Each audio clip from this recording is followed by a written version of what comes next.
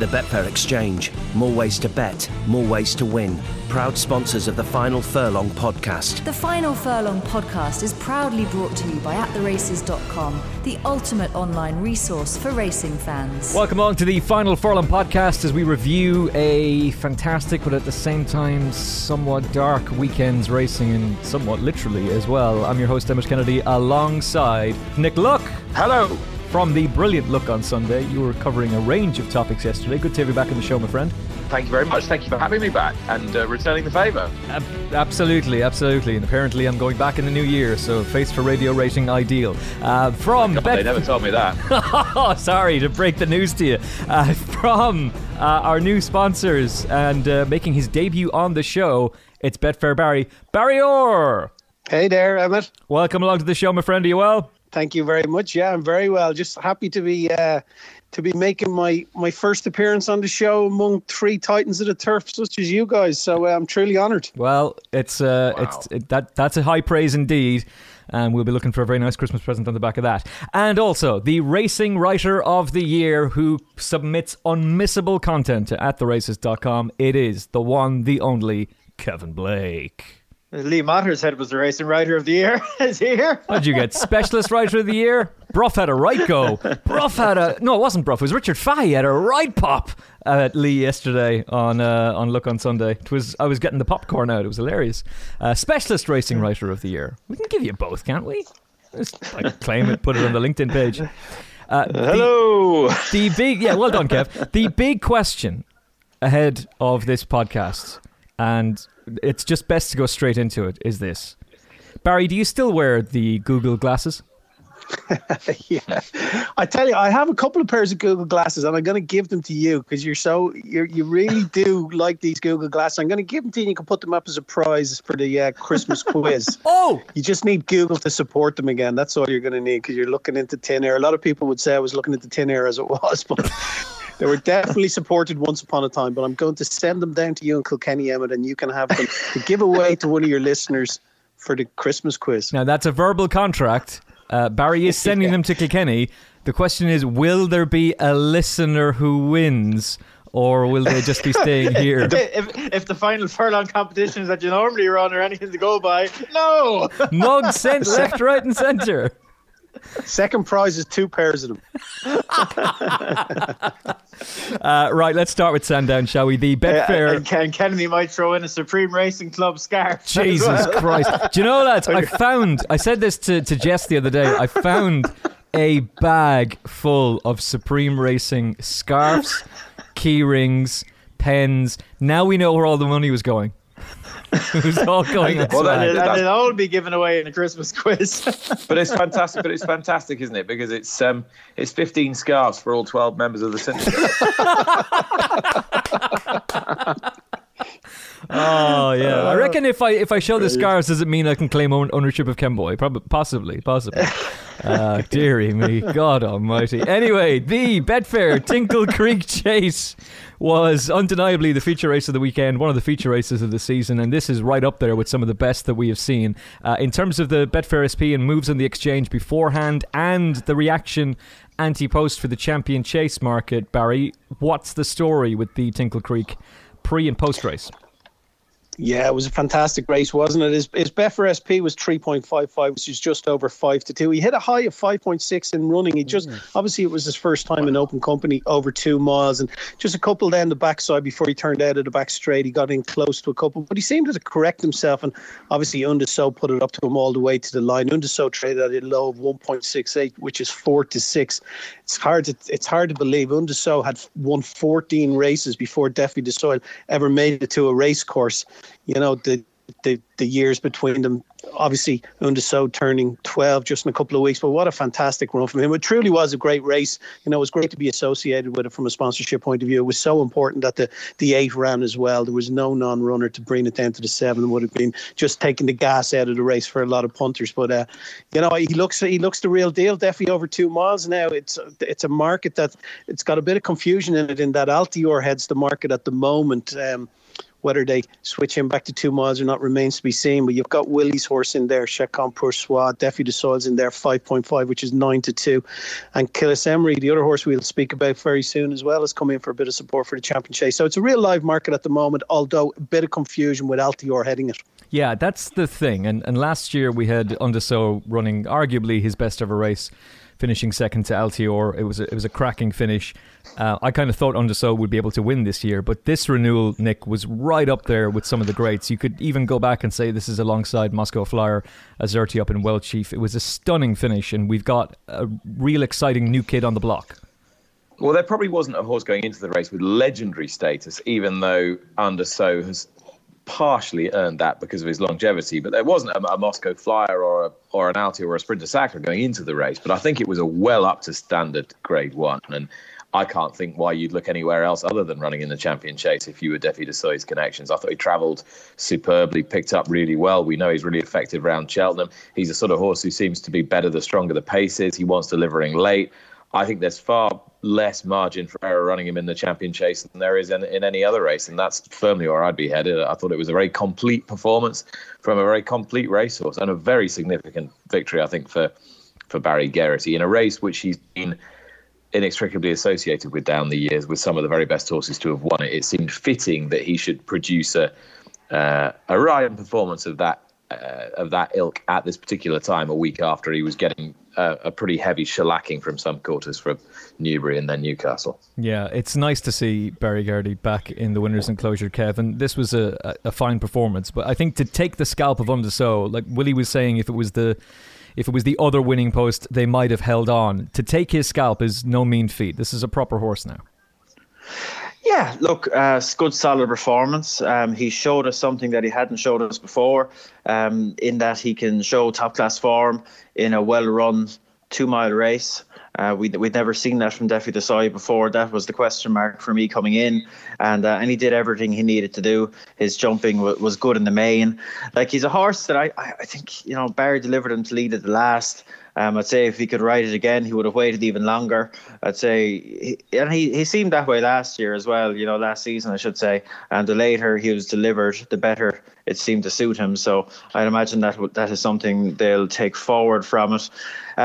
Look, this I find myself not wanting to get too carried away with the bear form. Undersow, legend, clearly. This wasn't really his ground. Officially soft. Time Form have called it good to soft. And look, Defi de Soil was value for more than a neck-winning margin. But I just don't want to get carried away from Undersow was just about to turn 12. And it wasn't really his ideal conditions. So waiting patiently, who has ended up being a little bit disappointing. I know you could read this as being a bit of a revival for him, but I just wouldn't be getting as excited as some were about this race on Saturday. And I personally, now and again, I don't want to be pouring cold water and everything, but I think it might be. And I saw loads of people going down this road on Saturday, saying that this Tingle Creek was up there with some of the most memorable ones of recent decades. God, I couldn't have that. Defi de Soil for me looked the winner all the way up the straight and just made things difficult for himself by idling close home. This wasn't anything like your Moscow Flyers, Azerty, Well Chief. That those sort of races, that those are on a different planet to this contest for me. That's it. That is a subjective thing. But look, there we go. That's it with Defi de Soil. I'd be with Nick. Stick to 2 miles. No business. He clearly would be fine in the likes of a Ryanair over a mid-range trip. But Champion Chase is where it's at for him, I think. And looking at the division and where we are at the minute, he's sure to be a leading contender in it going forward. Yeah, he has to be. I think in terms of the enjoyment of the race and what we saw, that's what put it there alongside Moscow Flyer and Azerty up and Well Chief. It's a very, very lofty level to put them at, but it was a thrilling finish, and particularly with waiting patiently, staying on so well. I can't quite understand why he didn't go to Huntington. He's better over further. He was a King George horse last year. Now you're running him over 2 miles. He nearly won the Tingle Creek. So it was an enterprising bit of placing. I'm never going to crab connections for choosing the more difficult option when a horse gets to that level. Yeah, and I can't quite understand why they're not having another crack at the King George. There's nothing in his profile conclusively to me that suggests he wouldn't have a pretty good chance of getting the trip. Last year was his race, and it didn't happen for him because he got brought down. If they were confident that he'd get the trip there, why wouldn't they be confident now? He's got form around Kempton. If they can keep him in one piece, he's clearly a horse you need to keep together with string a little bit. But if he comes out of the race well and they're looking for an option at Kempton over Christmas, why not give it a whirl? I mean, you're not going to get too many goes with him. Yeah, I think the key word you use there, Nick, is confidence. And I'd say they're just lacking confidence with the horse at the minute. Yeah. It's been a long time since he's won a race, nearly 2 years. Things haven't gone straightforward since then. And I'd say confidence is just lacking, and they're lucky they don't have the confidence to throw him into what looks a particularly deep King George, would be my read of it. You know, you look at it, Kevin, really, he's had such a light career. He's only had 13 runs. And you take into account the first 5 of those came at Hexham, Doncaster, Sedgefield twice, and in smallish races. He's really only been in deep company, half a dozen, 8 times, and he's run some absolutely massive numbers. And you just feel they need a clear shot at good races with him, and he will land on a big one. This is why I can't understand they're not going to go for the King George, and it's just probably because it's such a red-hot race. Maybe they feel they have no place in it, but it doesn't... Like, if you're going to stick to this division, it's not going to get any lighter. So have a crack. I see he's entered for the Paddy Rewards Club race on Friday the 27th in Leopardstown. Is this what we call the Paddy Power Tinder chase? Is it the... Over 2 mile one. He is ground dependent though as well, isn't he? He wants it soft. I think that's generally accepted, and it looks like potentially he could get that in Leopardstown at Christmas as opposed to maybe Kempton. That might colour their thinking somewhat, but be interesting to see if he goes to Leopardstown for that. He could potentially take on Chant Poursois there. Yeah, well, but this is the thing. We saw him work the other day, and Kevin was telling us off air that there's jockey cam footage of Danny Mullins doing a piece of work on him, but we haven't seen him on the track since the Punchestown Festival. That'll bring us to Cork then for the 2:35 on the Sunday, the Kerry Group Hilliway Chase. I was asking you off air, Barry, so we'll ask you now. Any effect on the champion chase market on the back of Cilius Emery's victory over Ballyosheen? Yeah, there wasn't a sports book. He had been 12 and he was cut into around a 7-1 mark. On the exchange, he had been 14 and 16. He's 9.8 now on the exchange, which is just 9-1. Like I said, the market headed by the questionable Altior in that whether he runs, and ahead of Cilius Emery is Chacon Poursois, his stable companion, and Defi the Soil. So, there looks to be a bit of strength and depth in that now. Cilius Emery, he did what you'd really expect him to do, considering the price he went off at. I think he went off around the 4 to 5 mark. He was 1.81 on the exchange of F4SP. So, I don't think that was a greatest of races. I wasn't massively impressed with him either. He just isn't a horse that's caught my imagination yet. He did make a few mistakes, Kev, but I wouldn't be dismissive of thrashing Ballyosheen like that. Christmas, I suppose, is going to be next for him. Underso goes to the Dublin Racing Festival. That's when we'll next see him. Dovan is out until the new year. He's like glass these days, so that's a real shame. So Chacon Poursois, Cilius Emery possibly take each other on at Christmas with Waiting Patiently in the mix as well, Kev? I think Willie was making I could open to correction now, but I think Willie was making noises that they might skip Christmas with Cilius Emery, given that it's a relatively short gap from now to then. And in terms of the performance here, to be fair to Cilius Emery, he's effectively a novice. It was only his 3rd start over fences. Very hard to put a level in this race. Ballyosheen was the only other finisher, and we know he's a horse that probably prefers a sounder surface. And the thing with Cilius Emery for me is his jumping so far. It can certainly improve. He's still a baby over fences, really. It just lacks a little bit of consistency, a little bit novice-y in places here. But I suppose the most encouraging thing was that when the race really heated up, his jumping was definitely better. So, room for improvement, but definite scope for him to get better in that regard. The engine certainly seems to be there. Looking back, look back over his form over hurdles. Even he's always been a good horse. Yeah. So, I wouldn't like to say he isn't a champion chase horse, but a work in progress would be how I describe him. Okay, if you want to read the full thoughts of Willie Mullins, I highly recommend that you go to jumps.attheraces.com, where Kevin Blake conducted a stable tour with the Irish champion trainer. I think it's the biggest one on the site. There's just an endless list of horses because Willie Mullins is the king. You can get his thoughts there at jumps.attheraces.com. The Reed Road to Cheltenham at racingtv.com. Henry VIII Novices Chase gave Lydia Hislop a huge big smile and a punch of the air with delight. It was also a huge success for Adam Wedge and Evan Williams. Big Grade 1 success for them, and also for the Ruckers, who have spent a fortune on horse racing and get a Grade 1. Adam Wedge's first Grade 1 as well. Big success, this one, and a bit of a surprise as well, Nick. Yes, a surprise to some. Oh. However, he'd want to. There's no way of saying this without sounding like horrific after timing. Strap yourselves in, lads. Here we go. Just, settle in and get ready for a good bit of after timing here. I wasn't that surprised because I'd been at Exeter when he'd won, and he absolutely hacked up over a pair of pretty decent horses at raced in the mid 140s. Now, you couldn't have got carried away with that form. You can get a little bit more enthused about this form, and particularly the time, which was only a tick outside the time posted in the Tingle Creek. I'm wary of that particular comparison, that ever since those mighty horses, Arolder and Free World, recorded a quicker time than the Tingle Creek one year, and everyone got very excited, and look what happened to them exactly. But he did look good on the clock, and he did look good to the eye, and in Nube Negra he beat one of the more natural chasing recruits I've seen in a long time, and he beat him quite comfortably as well, pair clear of what was a good horse in Grand Sancy over hurdles. I think the form's got a relatively decent look to it for an English runner only novice chase at this time of year over this distance. So there was a quote in the paper saying quotes of around 20-1 for the Arkle afterwards make limited appeal. Well, if you were a bookmaker, what price would you lay him at? I mean, he's just hacked up in a good time in a Grade 1 novice chase, the only other Grade 1 2-mile novice chase in the UK this side of Cheltenham. What price do you want? I mean, 40, 50, 66? I'm pretty certain he'd end up in the Arkle, and I don't see why it wouldn't be a player, particularly if it runs up like last year's renewal. Well, it's lucky that we have a representative from Betfair here then, because what's the current price in the exchange, Barry Orr? He's 28 in the exchange at the moment.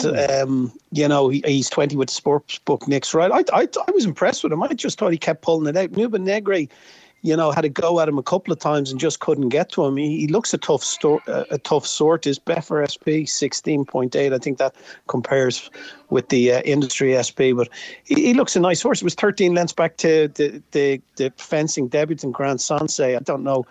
I don't know how to read into the form there. Nube Negre looks like it wants good ground. I think I heard Dan Skelton saying afterwards, and that's probably going to the Kingmaker and then on to Aintree. They're going to skip the Arca with him. But from what we've seen at the moment, definitely Evan Williams' horse, definitely the best of the UK. But it's a division that's particularly strong, obviously, with some Irish interest in there in Lorena and Fakir de Daris. Yeah, Grand Sancy making his chasing debut jumped like Eamon Holmes. It wasn't great, which was disappointing because Paul Nichols had sounded quite confident on the Final Furlong podcast about him, saying he doesn't know it's Grade 1. But yeah, it didn't really work out for him. And in terms of the form, Kev, you've got Somerville Boy falls, Torpedo didn't really fire, but he's done it stylishly, as Nick said. Yeah, my first impression was to kind of go low on the form. Somerville Boy didn't complete, obviously. You wonder with his connections, considering going back to hurdles, he doesn't look the most natural of chasers. Torpedo was very disappointing under pressure. Maybe the ground wasn't quite soft enough for him. He's not that good either, is he, Torpedo? I don't think. I don't know. I was impressed with him the time before now. I thought he'd nearly win this, but he was disappointed under pressure now. His jumping, he didn't seem to get quite in the same rhythm as he did the time before, but... yeah, but I looked at it again, to be fair, in Esprit de Large, when you kind of put all that aside and you judge the winning performance on its merits, it was quite good, to be fair to him. And I wouldn't be, we often talk about it on the podcast when there's a surprise result. It's human nature. People don't necessarily want to believe it. And that's probably reflected in the prices knocking around for the Arkle. But in fairness to him, it was a good, solid performance. Beat a promising horse in Nube Negra with fair and square. So I wouldn't fall into the trap of underestimating him going forward. Now he's a promising horse. The final race of the day at Sandown turned out to be a complete and utter disaster. Barry, you were there. We've lost Houblon de Sobo, which was a terrible tragedy. what happened, as I understand it, could have happened on the gallops. It was just awful that it happened on a race course. But the subsequent actions are a complete and total cluster, insert colourful language. It's an omni-shambles.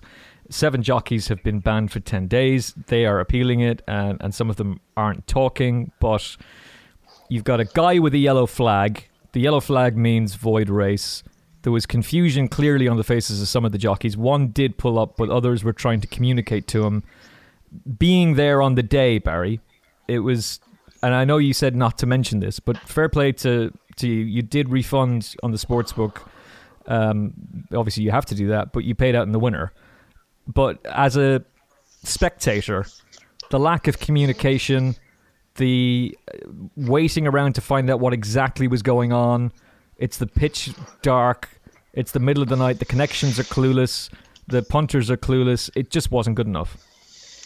No, it's really disappointing, but I think I hope the BHA, I'm sure they have learned from it, and it looks like they're going to implement real changes there to how they communicate off the back of having an inquiry, that they'll void the race immediately, and that will be announced. And I felt sorry for the punters who were there in cash on the day, and there was a really good crowd in Sandown. There was a real buzz around the place. It's the London National. It was a big race, big finale to what had been a great day, and they're going around scratching around the ground looking for dockets that they've thrown away after it was announced sometime later that the race was void and it was all money back to punters. So you've got to feel sorry for those guys. Online guys, that can be returned anytime, so it's not an issue for them.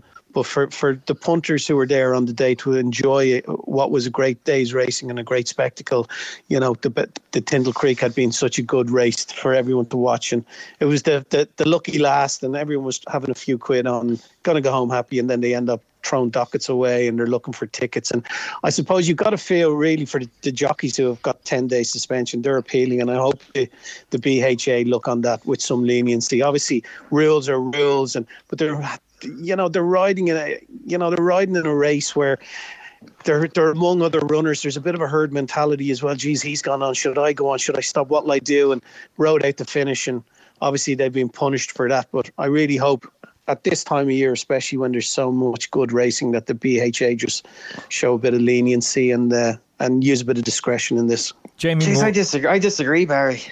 I don't think they can have any complaints. And it's maybe a bit of a tough way to look at it, but look, they're licensed jockeys. They're educated on stuff like this all the time. A yellow flag means the race is over, safely stop. And the race is not being stopped for the crack of it. It's because there's something serious up ahead of you. Safely bring your horse to a stop. They all saw it. Otherwise, they wouldn't have went around the fence. Did they all see it, Kevin? Well, if they didn't see it, there would have been some confusion about them going around the pond fence. Well, obviously, like you're saying, they're all liars then, because they've gone in and they said they haven't seen it. If I had a penny for every lie that was told in the steward's room, I'd be an absolute millionaire. I've never been privy to one, because unfortunately they're not on television. Well, there would have been some more confusion approaching the pond fence if they didn't hear the whistles, they didn't see the flag. And I'm just really happy that this wasn't a proper disaster, because ultimately they're going around an S-bend. They don't really know what's around the far side of that S-bend. As it was, the screens were up around a stricken horse. There was veterinarians and staff knocking around.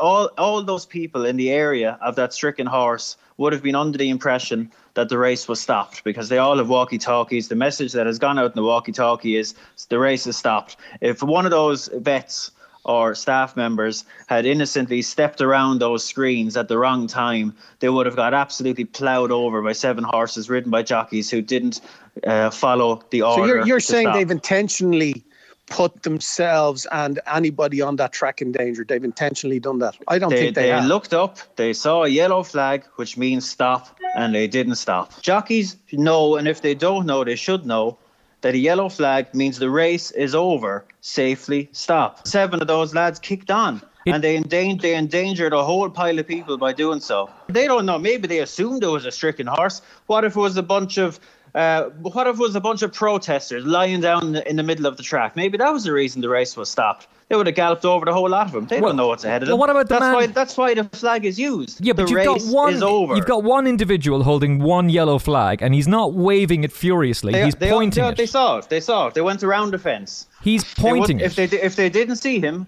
they wouldn't have went around the fence. But the way that he's holding it... This is very straightforward. The way he's holding it... It doesn't matter. They saw him. They went around the fence. They saw him. Maybe he should have been waving the flag more vigorously. Yeah, tiny details. They saw him. They heard the whistles. They saw him. I don't know how you can be so adamant about that. I don't know how you can either. I've watched it 100 times. You watch the body language of those jockeys. Some have quite clearly, visibly looked up and have had a moment of doubt. But if there is any doubt about them seeing the flagman, there is an element of them pulling up to try and go around the other riders to jump the fence, because otherwise they'd be carried out. If they don't see a flag, that fence is being jumped in their minds. They clearly see the flag. They take no action to try and jump the fence, because they know the fence isn't being jumped because they see the flag and they hear the whistles. Jamie Moore pulled his goggles down and seemingly tried to communicate to the individual. I don't think I want to stand on a racecourse waving a yellow flag, but I will say that he is just standing there holding it. He's not waving it vigorously. The point's been made on social media by a number of people, Nick. We're in 2019. There are LED advertising hoardings all around racecourses. There's a massive big screen at most racecourses as well, where you can Richard Johnson looking at himself in splendid isolation at Aintree, for example. Why can we not have digital LED lights that clearly you can't signify? Upgrading roads to smart motorways has been the bane of many a motorist's life in the last 4 years, and I'm suggesting it's not a viable option on a racecourse. You can't have LED displays at every fence. No. Why can the individual himself that are easily visible? Why can the individual himself not have LED light? And it's flashing yellow and white, and that means void race, as opposed to a flag that is being pointed in a direction, which is the direction they go around. As has been pointed out in other sports, which F1 driver was it who said that you can have all these LED displays, but the one universal symbol of stop is a flag, and the most effective one as well, because it's the easiest to see when you're going at speed. And I mean, you can make the flag whatever colour you want. I think we're getting into detail that's unnecessary here. I think there were several learnings to come out of Saturday.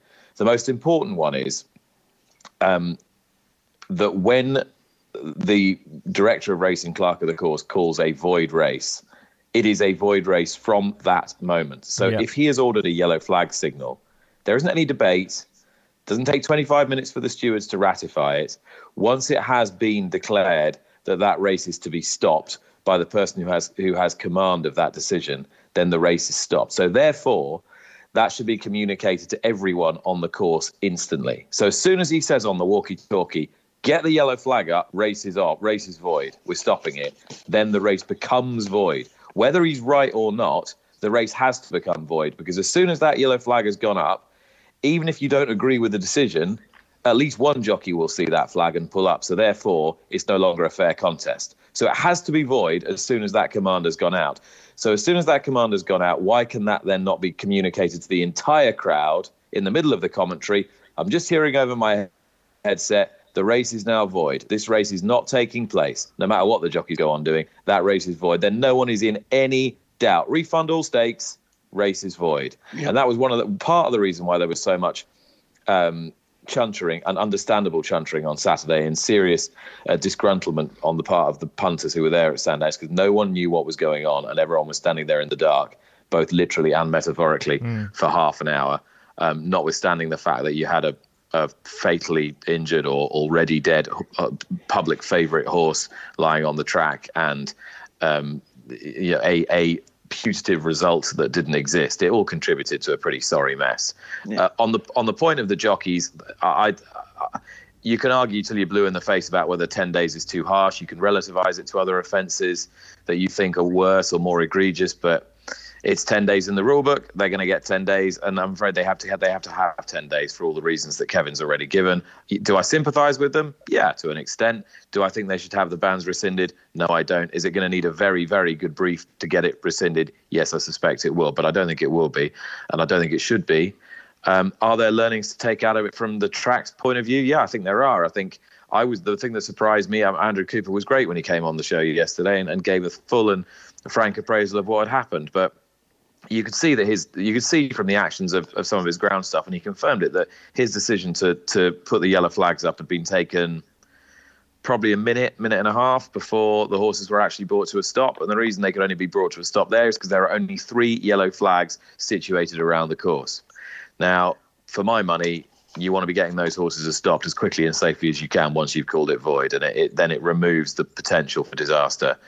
So I think if there's lessons to be taken, we need to issue more people with yellow flags, but then you need to have more people that you trust to hold those yellow flags, so you don't get a replica of the Sedgefield disaster a few years ago when someone raised one in error and voided a race when there was absolutely no need to. So we need to train up our staff more efficiently, racecourse staff more efficiently, get all of them equipped with yellow flags, probably have a couple at each fence, and then the likelihood is the horses would have been brought to a conclusion sooner. I think that just about covers it. They should probably be in some kind of fluorescent gear as well that is representative of the racecourse, because this is going to be a great incentive now to anybody who wants to protest horse racing, walk onto the track with a yellow flag. Yeah, but I mean, you can't carry on like that. I mean, any tit can do anything they want whenever they want. So you can't run your sport on the basis that some lunatic might do something silly.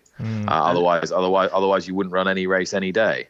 And just in terms of from the communication perspective, like this is something that this was clearly a very, very unusual incident that might not be repeated for quite some time. But in terms of communicating to the public and making certain things official as quickly as possible, this is something that's come up quite a bit. I recall a case during the summer, this side of the water at the Curragh, there was interference in a finish, not affecting the winner. Steward's inquiry called, and it was 20 minutes before they sorted it out and gave the winner all right. The winner was never in any semblance of any sort of danger whatsoever. It took him 20 minutes to sort out the ban for the defending rider in behind. Meanwhile, the whole thing was held up. Like, I think if a steward's inquiry is called, the very first question that needs to be asked is, does this affect the winner? If the answer is no, then that needs to be announced. And it isn't always done so like that, which I think is a bit of a mess, because again, like Nick says, this could have been sorted out especially quickly. You announce that it's a void race, all bets are void, then you talk to the jockeys and you sort out what you're going to do with them. I think in this day and age, especially when it's in everyone's interest for there to be as much betting turnover as possible, and a situation where stakes are held for 20 minutes, 25 minutes longer, while these things are sorted out from a jockey point of view that has no impact on results, that's just not really satisfactory, is it? To be fair to Richard Hoyles, when they threw back to him, he did say this is going to be a void race. But if you'd done a Twitter poll on Saturday morning, who knows what a yellow flag means? What percent do you think would have got it right? A lot of people who were pundits on the day were admitting they didn't know. Very few people would have got that right. Single figures. Being real about it. Single figures, I'd imagine. And do you know why? Because they don't have to know. They're not licensed jockeys. It's great to know these additional things, but they don't have to know stuff like that. It's the jockey's job to know what the flags mean.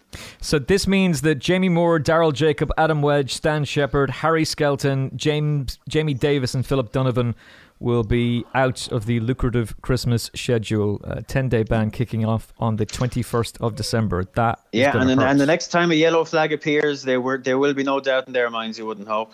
Dan Skelton went on a massive rant, but I think you all make very, very good points. It'll be interesting to see what kind of defence is put up. I think Nick is right. They're going to need a damn good brief, but we'll see. We shall see. Communication from the track wasn't good enough, and Sandown is one of my favourite race courses. Sort that one out. At Aintree, the Randox Health Beecher Handicap Chase went the way of Walk in the Mill for the second year in a row. He is a definite Grand National contender, Nick Luck. He's a smashing horse as well, isn't he? Wow, isn't Dido Harding a lucky owner? I mean, I'm sure she'd concede that herself. Yeah. First horse she bought with a bank loan was Cool Dawn, who she rode herself in Hunter Chases and went and won the Gold Cup at a big price. And she hasn't had all that many in the interim. One or two along the way, and it popped up with not a horse that didn't cost absolute fortunes. That's gone and won 2 Randox Health Beecher Chases and has been placed in the Grand National. And you would think once a horse has been around Aintree enough times, you'd think, well, you can't really see him going 3 better and winning the Grand National. But nowadays, slightly different race. he clearly this is a bare minimum distance for him now. He'd be happy enough to go around again. And then Robert Walford made the point in his typically brief sort of way on Saturday, where he said, "Yeah, it wants another circuit. Problem is the race is much better." So that just about sums it up. But he's put cheek pieces on him, and that definitely made a bit of a difference to the way he travelled. And if he can just squeeze out a few more pounds between now and April, he'll probably get placed again, because he clearly loves the place, and he's been a cracking horse for Connections. And I love his rider, James Best, as well, who is just a born enthusiast for the game. He had to be pulled from the Grand National in 2018 on the day, if I remember correctly, but back-to-back winner of this, fourth behind Tiger Roll last year. Where does he currently sit in the market, Barry, for the Grand National, behind the mighty Tiger Roll? Yeah, he's floating around the second favourite mark. Obviously, Tiger Roll heads it. No surprise there. He's relatively short, considering the question marks about his participation off the back of a minor injury and his owner's reticence to actually say that he's going to run in the race. Tiger Roll's 8.6, which is just around a 7-1 mark. Walking the Mill then 22, which is 21-1, and Native River just behind him at 23. But on the sportsbook, they cut him into 20 off the back of that. They halved him in price. He had been a 40-1 chance prior to his back-to-back wins in the Beecher, into 40. Now, it was an interesting, he had a high of 20 in running on the exchange and had a bet for SP of 12.68. Like I said, Tiger Roll heading the market. It's quite a liquid market already as well. It's over 43 grand matching it. So I expect that'll just get bigger and bigger. As the Me was one to take out of it for me. He traded short on the run-in as well. He traded at a 3.05, which is 2-1. Yeah, he travelled very, very well for Bryony Frost. I thought he was going to do it for Paul Nicholls there for a while, but imagine getting 20s and running and walking the mill. He'd be loving life. Kev, what was your takeaway from this race? Oh yeah, look, nothing to add to what the lads have said, but massive result for Connections here, because for the simple point of this will pretty much ensure that he gets into the National, bar something really odd happens.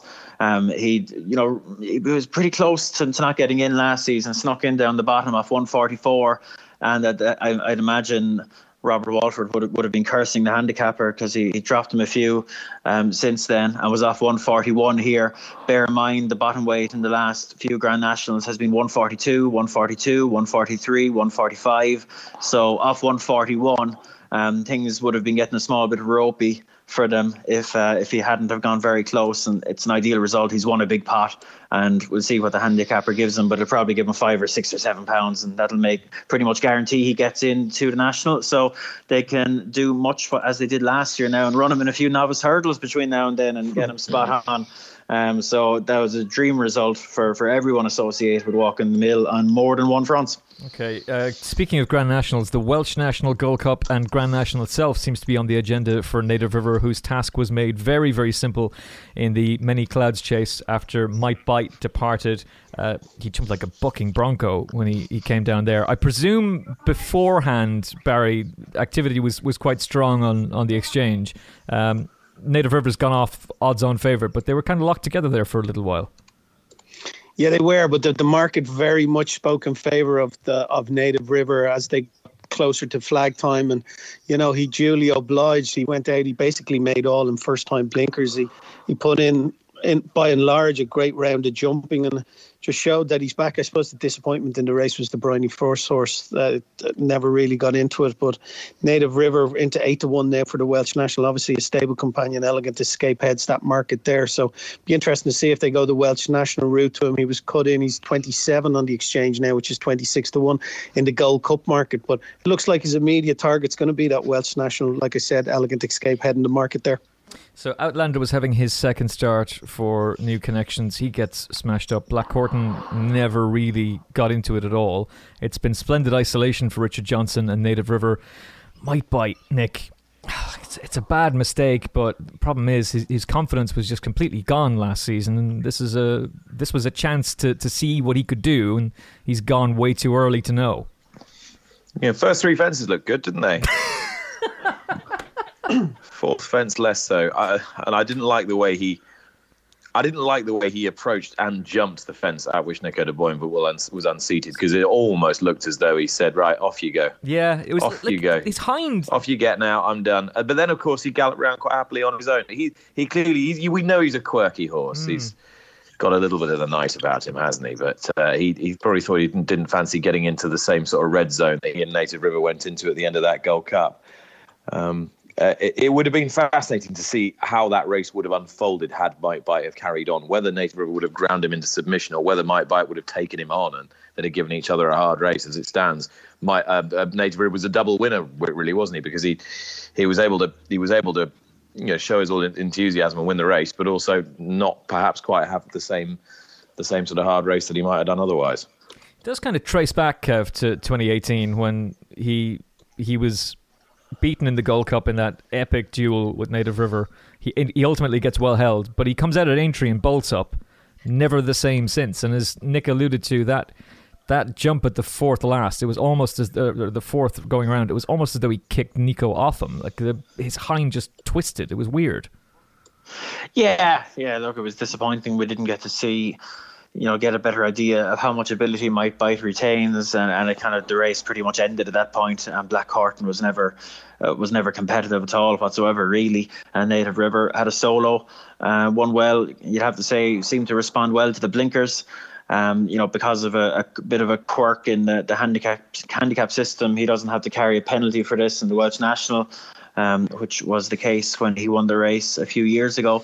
So he'll be interesting going there, because look, we know he stays, he jumps. Blinkers seem to have had a positive effect. So it looks like Colin Tizard is going to have a pretty strong hand for the Welsh National, it seems, if indeed Native River goes there. Well, that's the plan. So I then have to ask you, Kevin, are you standing by your prediction and your advice to punters regarding Elegant Escape?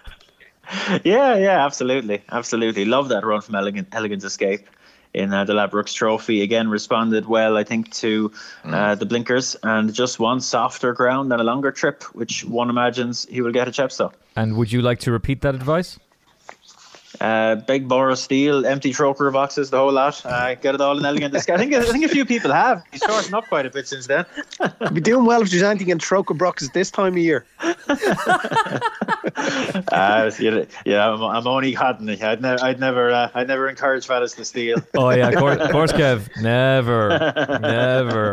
We'll switch to Huntington, shall we? The 2:00, the Fitzdares Peterborough Chase. The Grade 2 went the way of Top Notch, with Caudo Rico, who is a distant relation of Caudo Star, running an absolutely blinding race. La Bagoa still a bit disappointing back in third.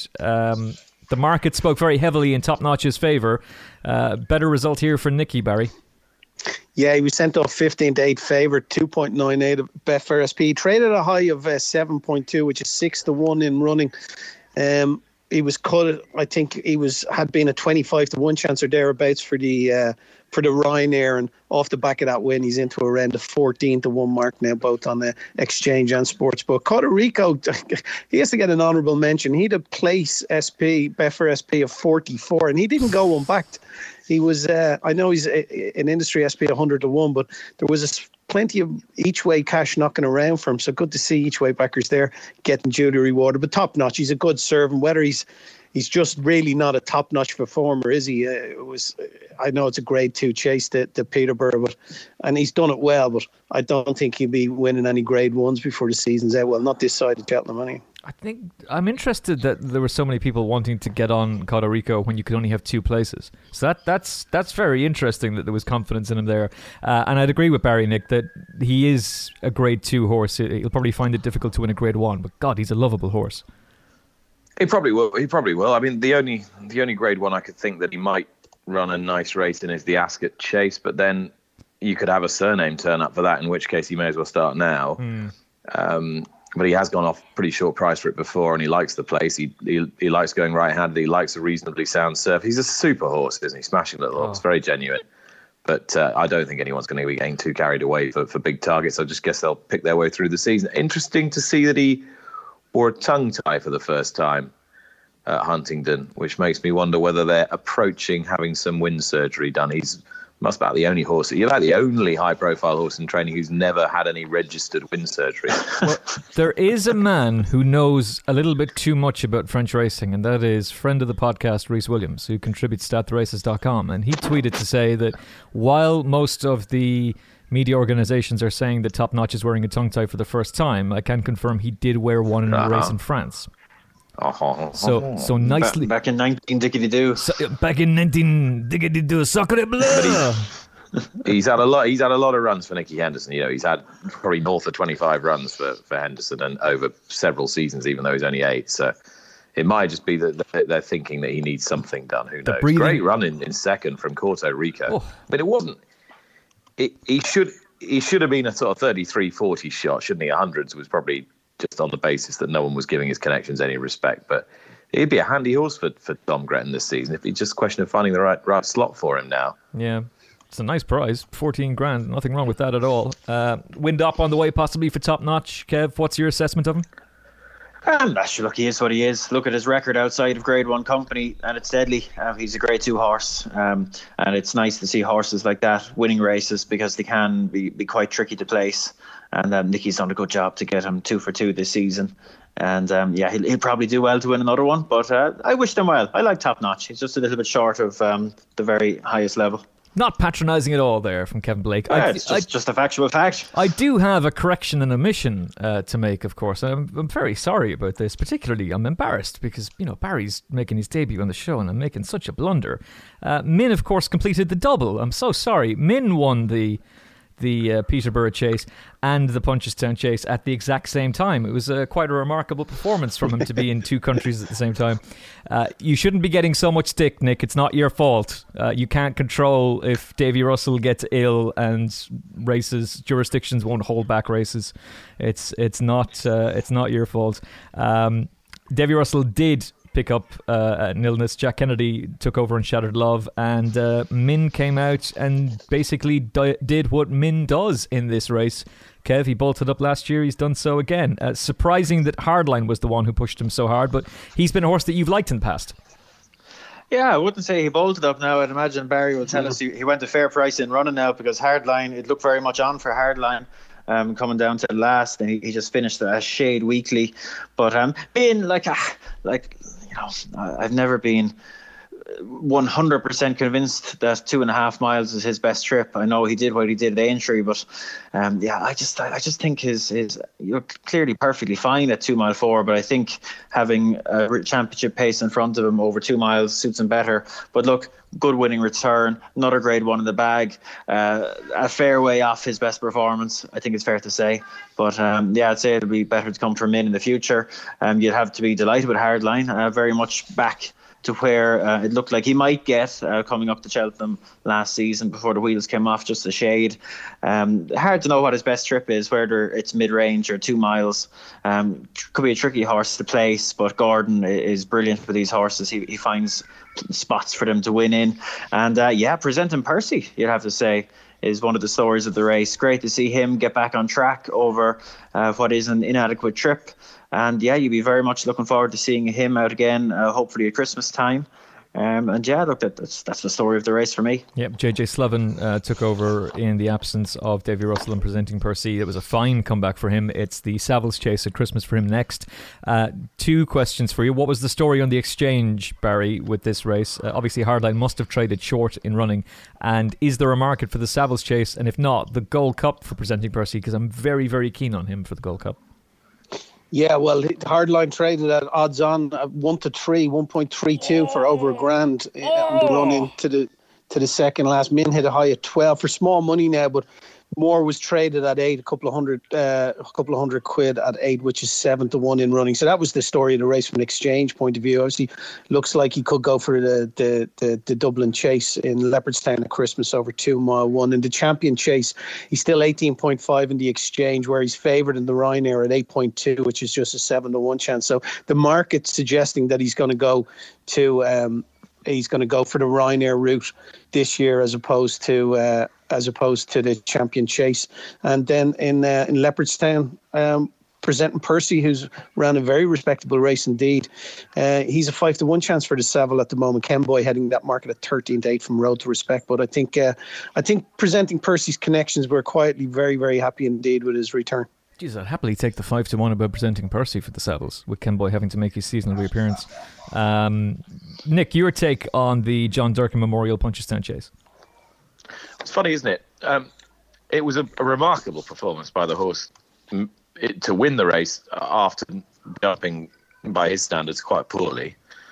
And it was almost a slightly stuffy performance, I thought, but it was a race of significant depth. And we know he's a horse of mid-170s quality when he puts it all in. I'm just not quite sure what his ideal circumstances are. I don't suppose his connections will mind because he's won a Grade 1, so yet another Grade 1, and he's a really, really high-class horse. But of course, I suppose until he's produced his great marquee performance in one of the great races of the season, no one's gonna perhaps give him the credit that his overall career profile deserves. And I don't really have the answers, to be honest. Sometimes he can look just sensational, and other times he can look a little less than sensational. This time, on the figures, he's probably produced a pretty reasonable performance first up, but the manner of it wasn't that exciting. If you were advising Willie Mullins on what to do and which race to target, would it be the Champion Chase with more positive tactics this time around compared to last year, or would you go Ryanair? Well, I just wonder whether he's quite quick enough to slide along in the Champion Chase. And I know that it's something everyone was trying to persuade Ruby to do against Altior last season, but he eschewed that, and there was obviously a reason why he did. And then Willie said after the race, "Well, I thought we should let him play his natural game," but I'm not sure. I'm not sure whether he's a horse that is fundamentally pacey enough to bang out and make all the running. I don't see him as a trailblazer in a Champion Chase myself. I think he'd be a horse who'd have to sit there and hope they go hell for leather and let the race collapse. And Presenting Percy, Nick, were you impressed with his comeback? Well, I don't think you could fail to be impressed with his comeback. If the Presenting Percy won the RSA 2 seasons ago ever comes back to the track, then he'd near enough win a Gold Cup. But it's still a bit of an if in terms of his constitution and the path you want to pick toward getting back to Cheltenham. I'm really hoping that he can have a big season this year. And it's interesting, Kev, that they've brought him out early as well. So hopefully all roads can lead to the Gold Cup. With Min, Kev, is going to be the Ryanair for him? The Champion Chase not good enough? Gold Cup Bottler's Chase? If he's mine, the Champion Chase for sure. Keeping the 2 miles, I think that's his best trip, to be honest. Pace in front of him over 2 miles, that would be, it's not something that you could be 100% bullish on, given that he did what he did at Aintree in the Melling Chase. But for me, that's what he wants. That's what he wants to do. And this season's Champion Chase is looking up to be, little bit some cards left to be revealed, but it looks like it could be the weakest one that there's been for a couple of years. So yeah, that's what I do with him. Okay. Presenting Percy, yeah, like last season with him was an aberration. Up until that, every season we'd seen Presenting Percy out early and campaigned aggressively. So hopefully we'll see a return to that with him this season, because he thrived on busy schedules in each of the 2 seasons prior to the last one. Let's get him to the Savills Chase at Leopardstown over Christmas, shall we? And let's see what he's capable of. Kev, 2 quick ones to ask you about. Tornado Flyer in the Novice Chase at Navan. Yeah, he was fine, wasn't he? He was fine. No better than fine. His jumping lacked consistency for me. I'm sure plenty of people would have read it that he might want a bit further. I'm not sure. I don't know. I just wasn't blown away with him. Copped a bit of a check there before the second last, which wasn't ideal. Looked good and strong up the run in, but for a horse that I'd imagine Manny would have had quite high up amongst those novice chasers that they were excited about this season. For a horse that's 2 for 2, he just hasn't lit my fire just yet. Okay, what about the Lisa O'Neill partnered and Gordon Elliott trained £410,000 purchase, Kevin, from the Cheltenham February sale, where NFL fans wide receiver. I'm amazed it's not called like bloody wide receiver or death wide receiver. It's actually a decent name for Gigginstown this time. Well, they didn't name him. They bought him. No, fair enough. Fair enough. It probably would be called then domestic abuse wide receiver instead. In which case, well, look at how many of them are done for it. For goodness sakes, as much as I'm a fan of the sport, it's absolutely shameful what goes on over there. What did you make of wide receiver? He cost an absolute fortune, and he's made a winning debut for them. Yeah, he was good, wasn't he? Wouldn't have blown away everyone maybe, but I liked the pace he showed to get into the race and get to the front, and just look raw in front. And should be all the better for it. Long-term prospect, you'd imagine.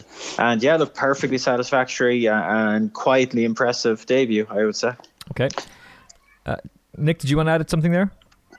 Were you referring to Eric Bloodaxe when you were in your rant about Jigginstown naming horses? Yes, we talked about that last week. Finest named horse in training. Oh, it's brilliant. Yeah, Viking King. Mighty Viking King, Eric Bloodaxe. Named as a baby. They had to ambush him to kill him.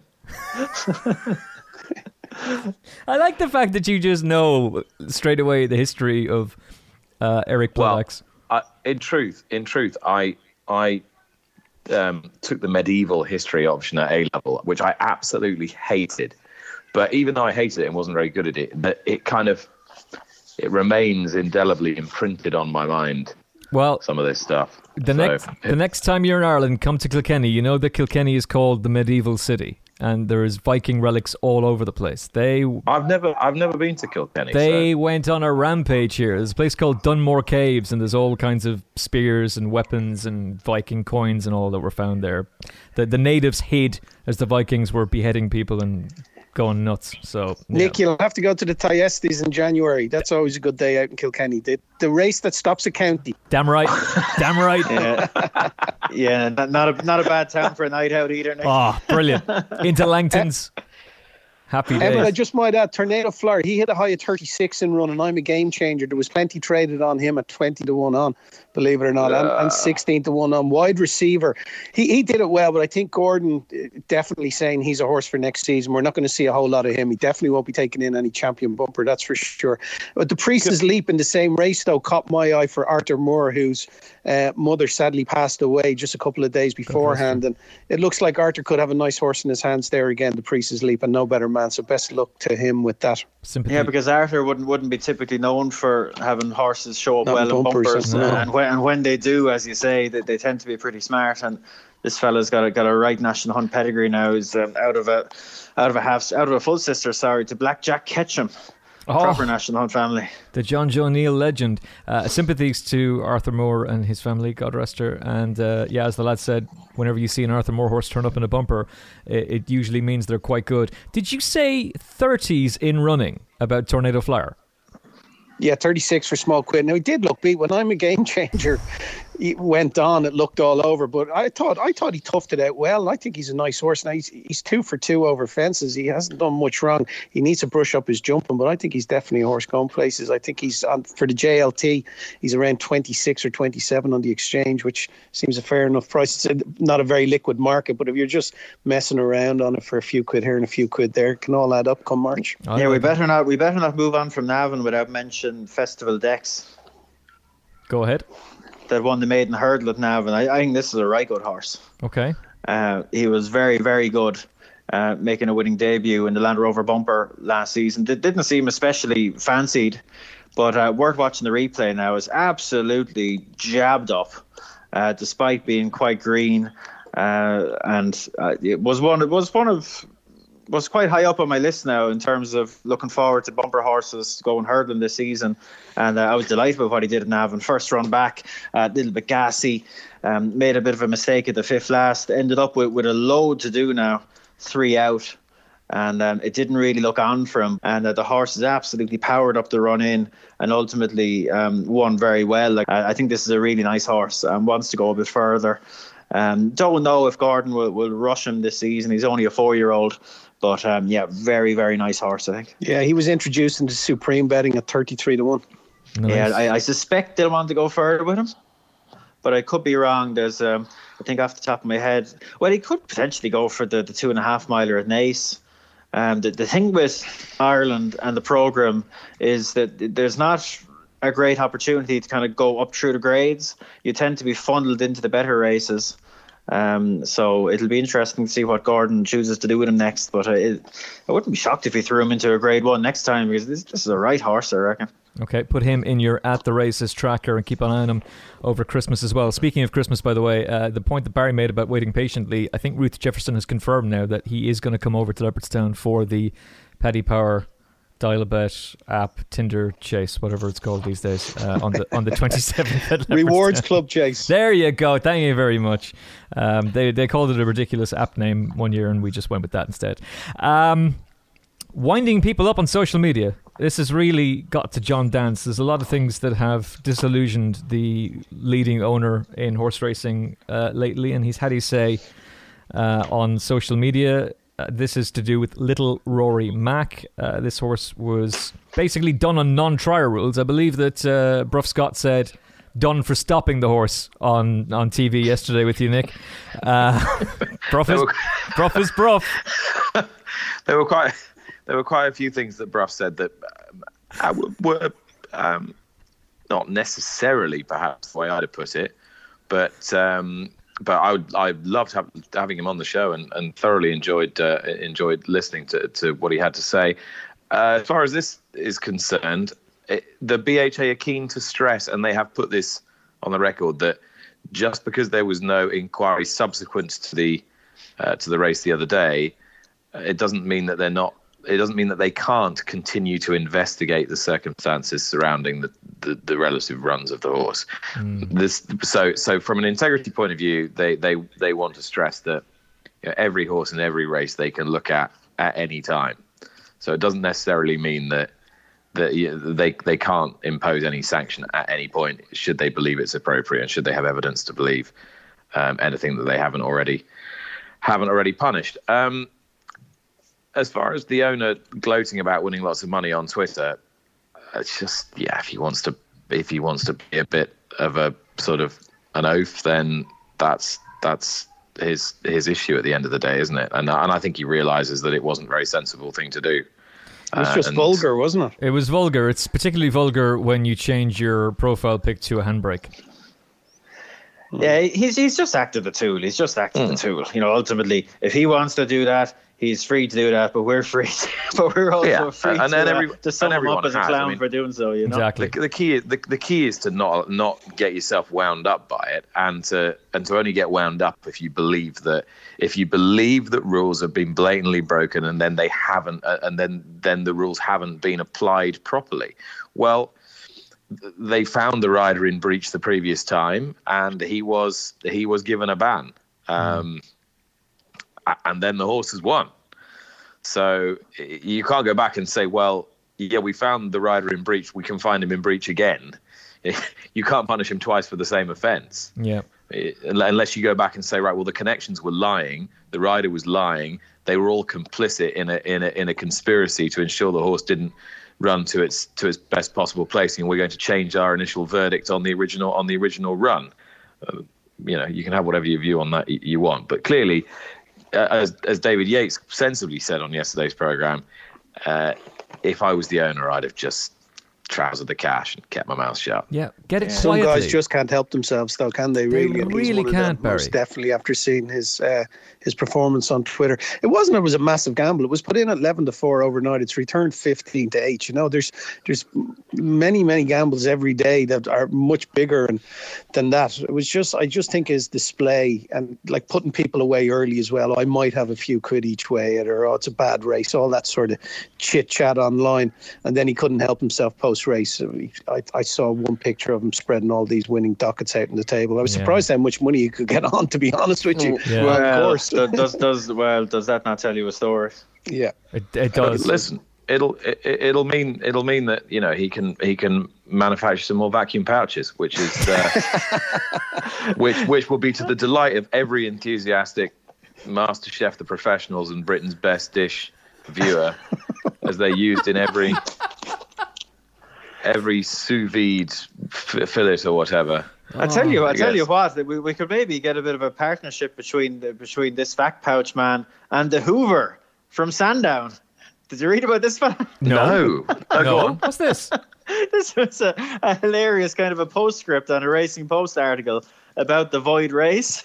And someone has gone on the record and said they're concerned for the people that threw away their winning or their dockets that would have been refunded, because there's a man that is known as, I promise you this is true, this was in the paper, there is a man known as the Hoover who goes around picking up dockets hoping to find dockets that he can get paid out on. Oh no! They were saying this avoid race is an absolute bonanza for the Hoover. He'd have great sport. That's so sad. Lovely. He's literally known as the Hoover. I just thought this was hilarious. Do we have an ident on the Hoover? No. Known solely as the Hoover. There used to be a non-course bookmaker in Ireland whose nickname was the Hoover, but for very, very different reasons. Oh, Jesus. Yeah, come on in. I'll hoover up all your cash. You can have whatever you want on. Oh, man. I hope that was it. Oh, that's just so sad. That's so sad. Wasn't there a Seinfeld story about that? About a fella just going around like picking up betting docks in an off-track betting shop? That's really sad. That's depressing. The Hoover drives a Bentley, I'll have you know. Are you joking? Next thing you'll be driving an Aston Martin DB9 after the weekend's Void race. Yeah, and the number plate will be 11 Void.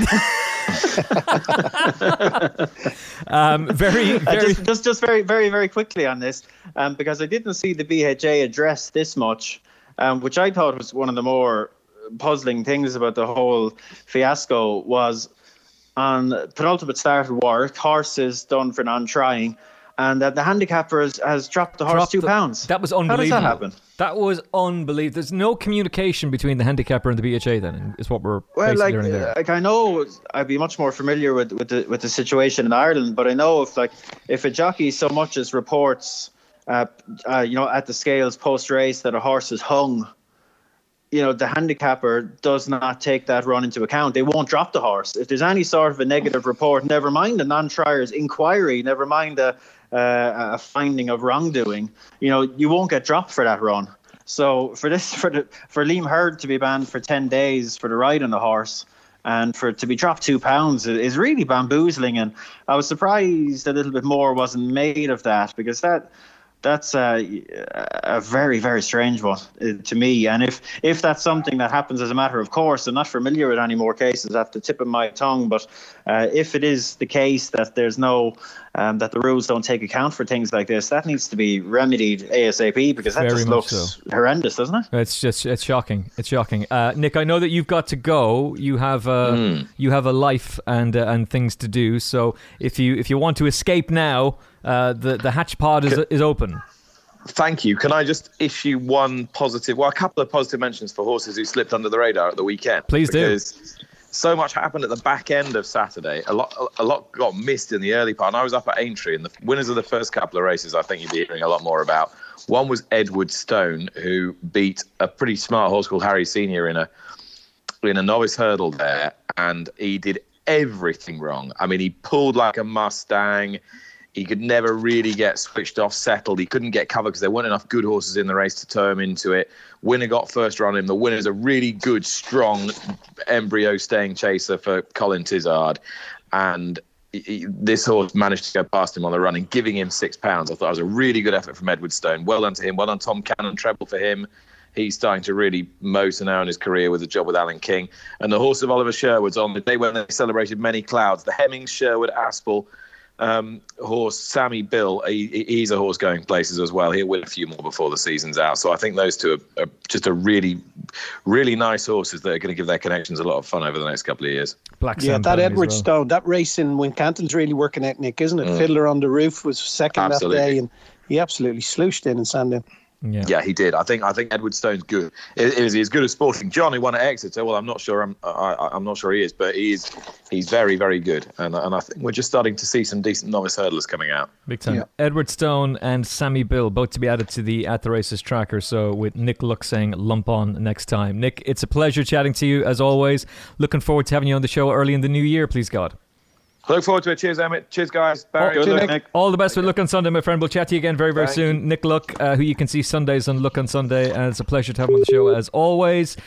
Before we go, Holly Doyle, Sky Sports Racing Ambassador, has broken the record for wins for a female jockey in a season. Josephine Gordon 106 in 2017. Holly Doyle breaking for 107. There was that great video of her parents cheering with delight, freaking out because they thought she was going to lose, and then freaking out with the sheer ecstasy of her winning. It's a great story. The father was remarkably calm first, wasn't he? But then it just grabbed hold of him. A little bit. He couldn't be guilty of the early shout now. Exactly. He definitely wasn't getting caught up too early in it. He wasn't doing a me. Easy game, and then shuffling quietly. With 3/4 of a mile to run. Exactly, yeah, and then quietly shuffling into the background if the horse gets beaten. Or the Vanessa Ryle come on the good thing so that you can just claim that you've backed the winner. Barry, this is a fantastic story for racing, and Holly she deserves this. She's obviously a huge talent, but it is quite a story, and she's not done yet either.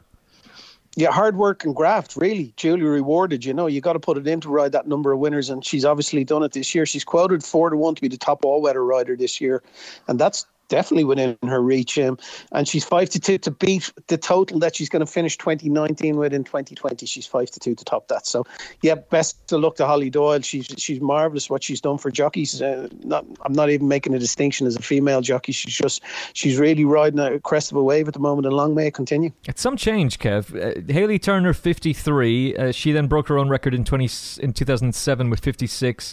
She then hit 100 in 2008. 2019, Holly Doyle's riding 107. Things are going in the right direction, and it's been said on numerous occasions, and it's something that I very much subscribe to, and Barry's alluded to it there as well. It's no longer about gender, it's about your ability. Well, it is about gender, though, isn't it? There is a wider conversation here. Technically, it isn't, because they're all on level terms. Jeez, you're queer contrary tonight, aren't you? Here. Unbelievable. My views on this are well established. Kev wants her having a £3 allowance. It shouldn't be Imagine about that. gender. It shouldn't be. Exactly, Barry. But I'm delighted for Holly Doyle. She's an absolute professional. And look, it's impossible not to like her as a personality as well. She's worked very relentlessly hard to get to where she is, and every credit in the world. But look, the thing is, she's got to keep it going. She's got to keep it going, because we've been here before. This time 2 years ago, Josephine Gordon was riding over 100 winners. She was the trailblazer. She was the one that was going to burst through the glass ceiling. Group 1 jockey in the making as a female jockey. Josephine Gordon isn't in the top 50 jockeys this season. Her number of winners has dropped off markedly. Why has that happened? Not for me to answer, but it's happened. And we've seen this happen on a multiple occasion, unfortunately. So look, Holly Doyle, I hope she's the exception. I hope she keeps kicking. But look, ultimately, if we're talking about Holly Doyle being, let's say for argument's sake, the best female jockey riding in Britain or Ireland on the flat, if she's the best, if things are as equal as everyone wants us to believe, the Group 1 opportunities need to start coming. And it's when those Group 1 opportunities start coming that the likes of me will shut up, or certainly quieten down. But, there's one thing to ride 100 winners in a season, genuinely remarkable achievement for any jockey, male or female. But if we want to believe that everything is equal, that needs to translate into big race rides, a big job, etc. And we'll wait and see. But that'll all come on merit, won't it? Well, you say that, get Barry, a job but like that just because of gender. Oh no, of course it has to be a merit. It would never be on anything but merit. But it hasn't happened before. And, that's why it slightly frustrates me a little bit that this story has been framed in recent days and in recent weeks as, Holly Doyle is the one, she's the trailblazer, she's going to burst through the glass ceiling, when we've been here before, and more than once. Josephine Gordon, Hayley Turner, we've been here before. And to me, as someone who is very, heavily relies on statistics and numbers in my way of thinking, I can't help but step back from Holly Doyle, look at the bigger picture of female jockeys, and we still only have 2 in the top 50 in Britain. Rachel Blackmore is out on her own in Ireland in many ways. And we're I just don't think the progress is being made that some people would like us to believe. And I think, geez, I'm sick of talking about it at this stage, but I think it's fundamentally unfair that they have to ride on level terms. There's ample evidence there to back it up. It isn't a PC compliant view. It isn't a very comfortable view to take within wider society at the minute, but there is just endless decades upon decades of evidence that backs it up.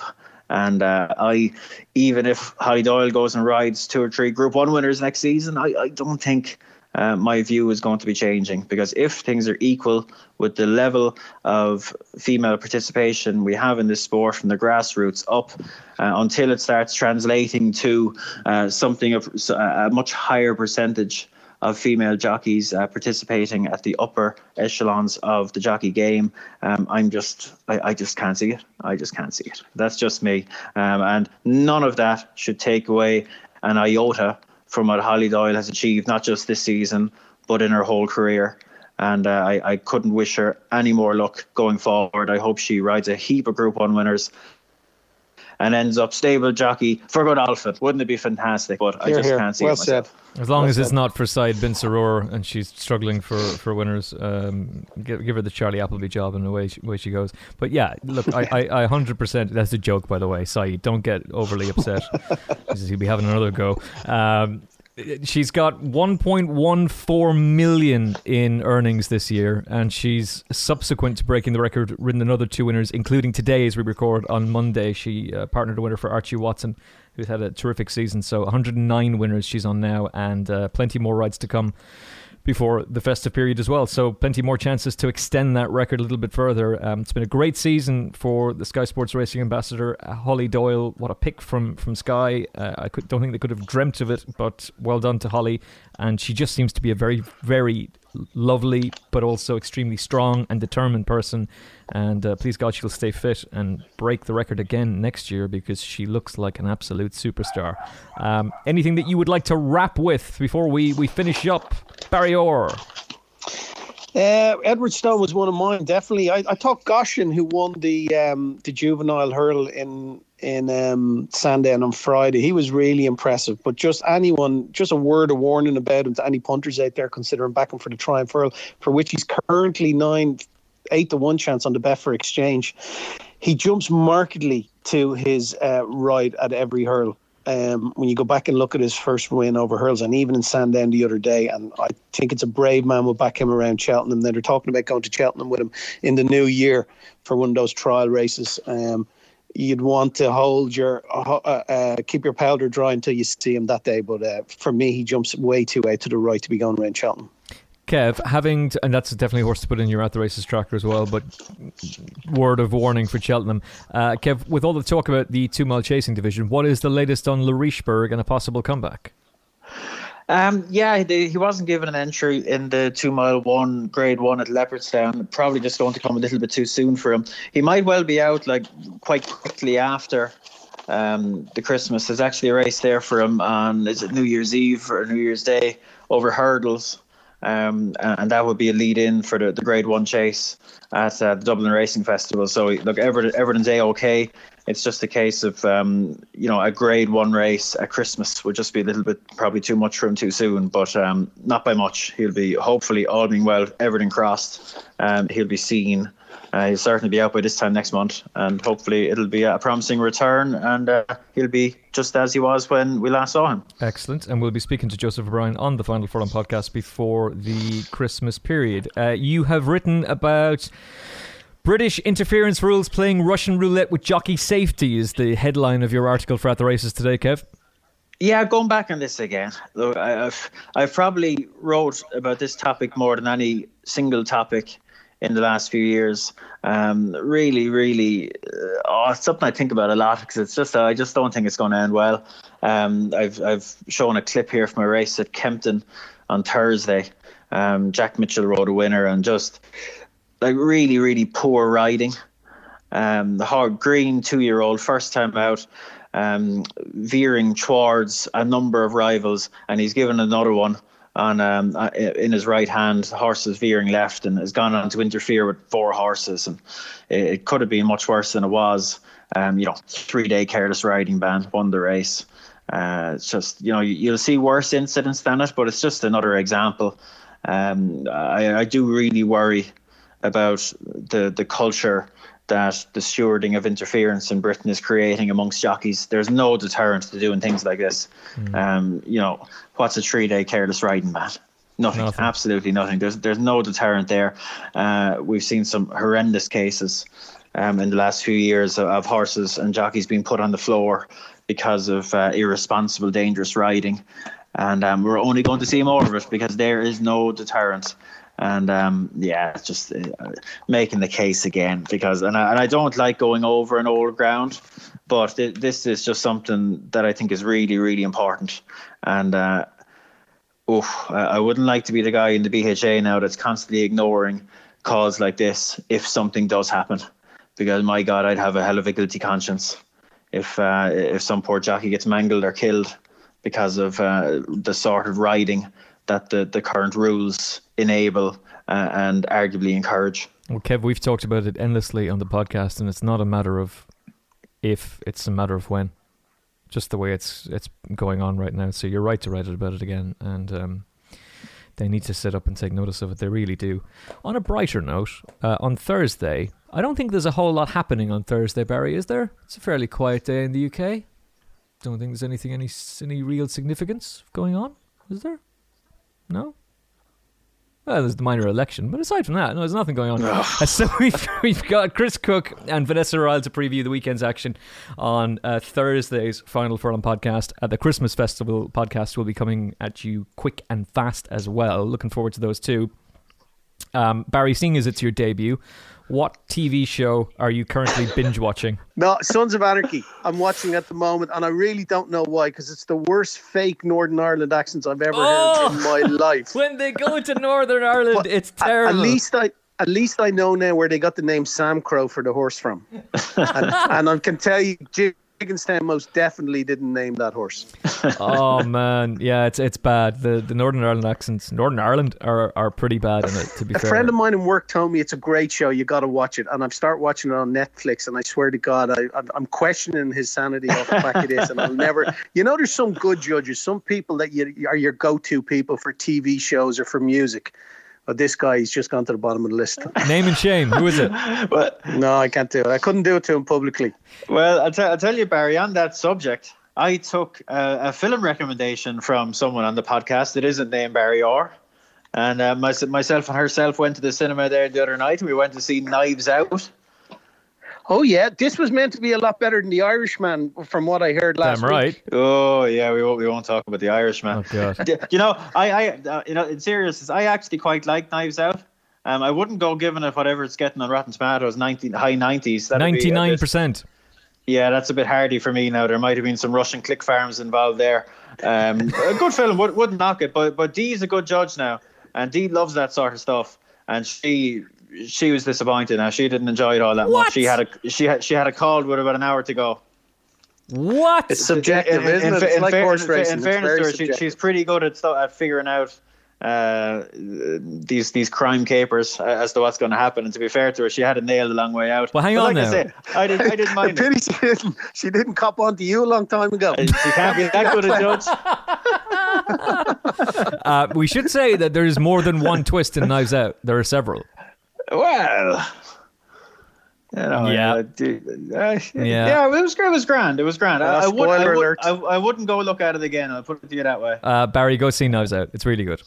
Very quickly, I watched something. I binge watched something for the first time in yonks this week, and it wouldn't be a typical one now. It's on demand on Sky Atlantic. There, it's called 8 Days. And it's in German, and it's entirely in subtitles. Brilliant. Okay. But it's actually good. I enjoyed it. It's the whole premise is there's an asteroid heading for Earth that's going to wipe out everything. And 8 days, you've 8 episodes counting down to when this yoke is due to hit. And it's just the response of humanity to what's going on. And, understandably, a lot of people absolutely lose their heads altogether. Pretty dark stuff now. It's pretty dark, but... The last foreign TV show, subtitled that I watched was Money Heist. And that's a good show. Oh, have you seen Gomorrah? Gomorrah, yeah, I've watched that. Money Heist. Now, I could recommend that. Harry Phillips, one of my colleagues in work, who's definitely an eminently better judge than the other guy. Okay. He recommended Money Heist to me. And that's a really good show. It's on Netflix. Is it about heisting money? It is. It is. It's about a hold-up and the Federal Reserve in Spain, in Madrid. Okay. True story. No, it's fiction. No, okay. But it is very good, though. It's definitely worth a watch. It is very, very good. I would highly recommend that. If you haven't seen Gomorrah yet, that's available on demand on Sky Q, and that's fantastic. The latest season dropped there a few months ago. I finished The Crown. It's really, really good. It leaves you wanting more. Yeah, see, Kennedy, you're falling into the trap again and mentioning too many things in quick succession. Well, are we still on a horse racing podcast here? We're coming to the festive period, Kev. I just gave a recommendation for an 8-part series that are about an hour long each. Barry just gave a recommendation for, I don't know how many parts are in Money Heist. I'm seeing there's 2 seasons here. 2 seasons. Tells me. 2 seasons of Money Heist. Yeah. You can't go recommending 40 hours of television to people in the space of a minute. Hey, listen, this is the thing about Christmas time, right? Some people, and I'm very lucky, okay? I want to spend time with my mother and my cats, right? But we'll binge watch a load of TV. I have friends of mine who are dreading going home. They don't want to see the family. There's certain people they don't want to be talking to, in-laws that they don't like, and they'll be putting on the headphones and just watching TV the whole way through it. So I will leave you with this recommendation. Have you watched Braveheart yet? Of course not. Nor do I have to, thanks to the poll. Thanks to the poll. The poll was in my favour. Oh, yes! I couldn't believe Sweet justice! To be fair, I didn't think deeply enough about framing that particular poll. If that was an Ireland-only poll, I'd imagine there would have been 80+%. But more listeners in Britain. English, I was still surprised they got 55%. Yes, that's a big percentage for a general audience to see any film. Never mind one that absolutely hammers the English from one end of it to the other. Not big enough and historically inaccurate. Anyway, I will leave you with this. So. I will leave you with this recommendation, which is Gogglebox. Obviously, watch Watchmen on Sky Q.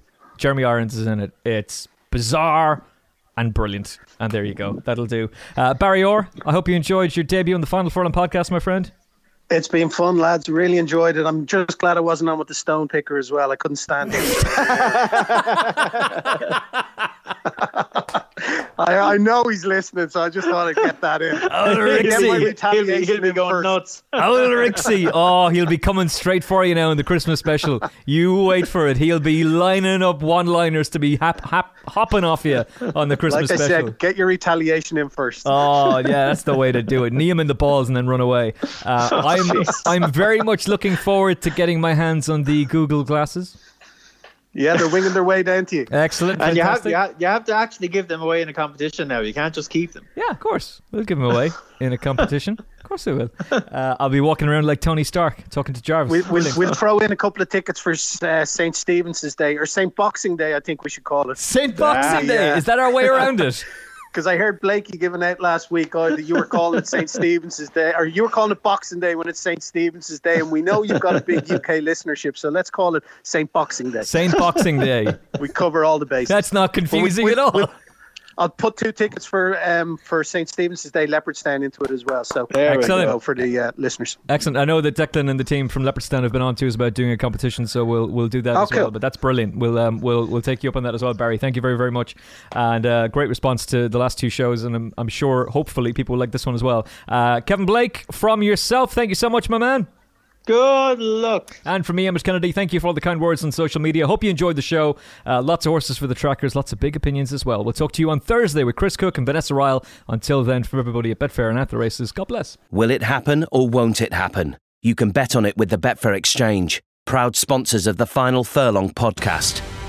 Have you downloaded the free At The Races app yet? With easy-to-use race cards and form, expert daily tips, plus video replays and in-app betting, it's the app that no racing fan's phone should be without. Available for free on your iPhone or Android mobile. Visit attheraces.com/app for more details.